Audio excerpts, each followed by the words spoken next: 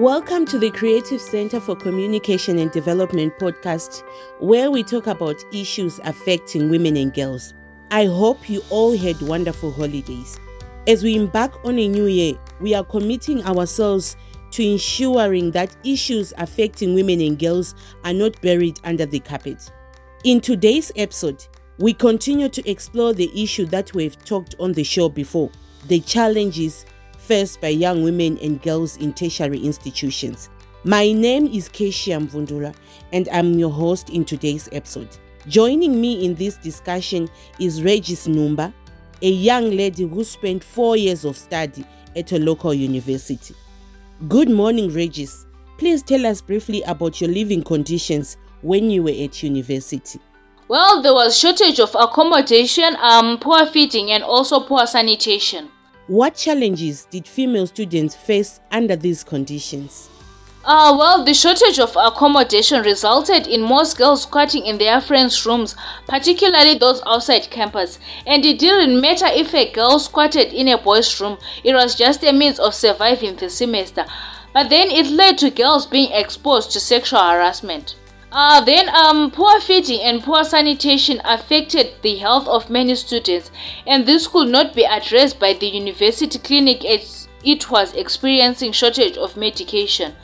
Therefore, instead of students using the medical aid services they pay for at the university, they had to go and buy medication themselves. As we all know, the Zimbabwean economy has been hard on everyone, especially a university student, and spending money on medication that should be covered by the university clinic puts a student beyond their budget. This is also why female students resort to blessers. It's not for fun or peer pressure at times, but for survival. This also has increased the number of gender-based violent cases. How does such challenges affect studies? Well, I can say trying to make ends meet most of the time is overwhelming. It is difficult to strike a balance between trying to find resources to survive, studying, and let alone living in an unconducive environment. One thing suffers more than the other, and mostly it's the studies that suffer.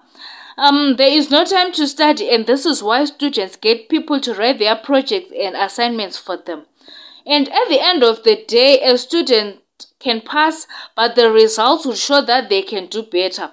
Therefore, it affects the performance of a student. Regis, do you have any personal experience that happened when you were at college? Oh yes, I do. This was my first time to live off campus, and it was a room for 3 girls. The other roommate had paid to live with their boyfriend, who was also a student, but we were not told about the situation. At first I was okay with it, but as time passed it began to frustrate me. They would have sexual intercourse in the same room when they thought we had fallen asleep, and sometimes the boyfriend would bring his friends over and make a lot of noise.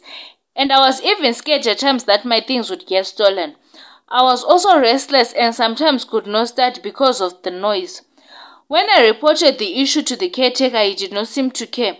And after talking to the roommate, she also paid a deaf ear, up until her boyfriend attempted to rape the other roommate when we had gone for lectures. She then begged her not to report, as she confessed that her boyfriend was the one taking care of her needs and she could not afford to pay for off-campus accommodation. And her boyfriend had offered to help her out since he had failed to acquire on-campus accommodation. The other roommate then felt pity for her, but at the same time she was putting our lives at risk and by not reporting the issue. And finally, Regis, what do you think should be done to alleviate such challenges? I think first of all the university should be aware of their accommodation in campus and off campus and enroll students according to that so as to address the issue of accommodation.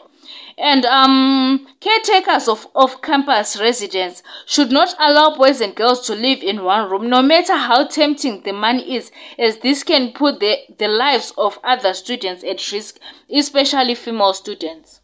Thank you, Regis, for sharing with us your experience on this important challenge that continues to affect women and girls in tertiary institutions in Zimbabwe. Thank you, our listeners. for being with us in this first episode of 2023. It has been great having you on the show, and I look forward to having you in one of our future episodes. My name is Keisha Mpungura, and it's a bye for now.